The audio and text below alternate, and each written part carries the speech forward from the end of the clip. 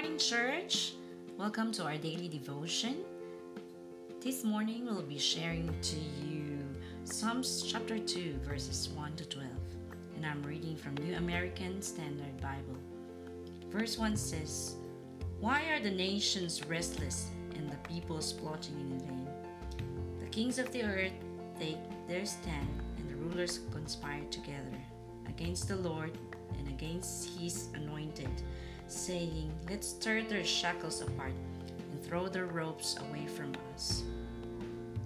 Verse 4, "He who sits in the heaven laughs. The Lord scoffs at them. Then he will speak to them in his anger and terrify them in his fury, saying, But as for me, I have installed my king upon Zion, my holy mountain. I will announce the decree of the Lord. He said to me, You are my son. Today I have fathered you." Verse 8, "Ask it of me, and I will certainly give the nations as your inheritance, and the ends of the earth as your possession. You shall break them with a rod of iron. You shall shatter them like earthenware. Now then, you kings, use insight. Let yourselves be instructed. You judges of the earth, serve the Lord with reverence and rejoice with trembling.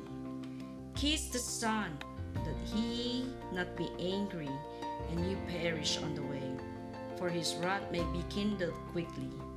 How blessed are all who take refuge in him."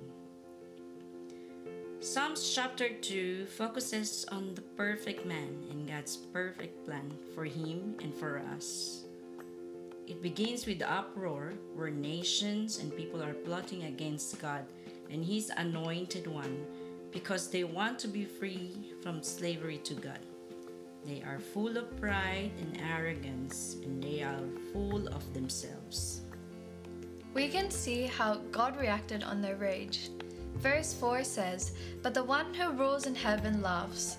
We might wonder, why did God laugh? Everyone is plotting against him and his anointed one, and this is not a time to laugh. It just means that his laughter shows that he is in perfect peace and assurance because he sits in heaven. He sits as the great king on a glorious throne. And their plan doesn't match his power because he reigns forever and ever. What would you do if you were in a situation where everyone is against you? Would you laugh at it as well, knowing that God is holding you in the palm of his hand? Because of the king's plot and pride, their plan to overthrow the God who created everything, God answers them with a taste of his wrath and asserts that his plan for his anointed is already in place. Verses 5 to 6 says, "Then in anger he rebukes them, terrifying them with his fierce fury. For the Lord declares, I have placed my chosen king on the throne in Jerusalem, on my holy mountain. Nothing and no one can change his will or his plan. No one can oppose him, no matter how high he thinks of himself." After the words of warning from the Lord's anointed, the psalmist counsels the king of the earth to give up their foolish defiance of the Lord. Serve the Lord with fear and reverence. We know that in the Old Testament, God is seeking for worshipers who would worship in spirit and truth. If they do, they will find joy.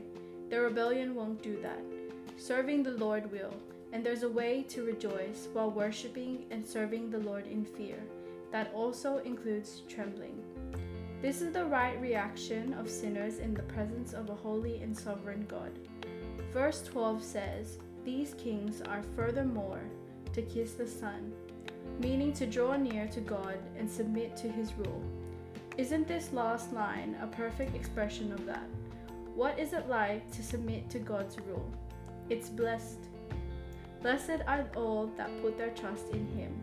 All those who run to him for refuge is like running to a large rock that could provide protection from a raging storm.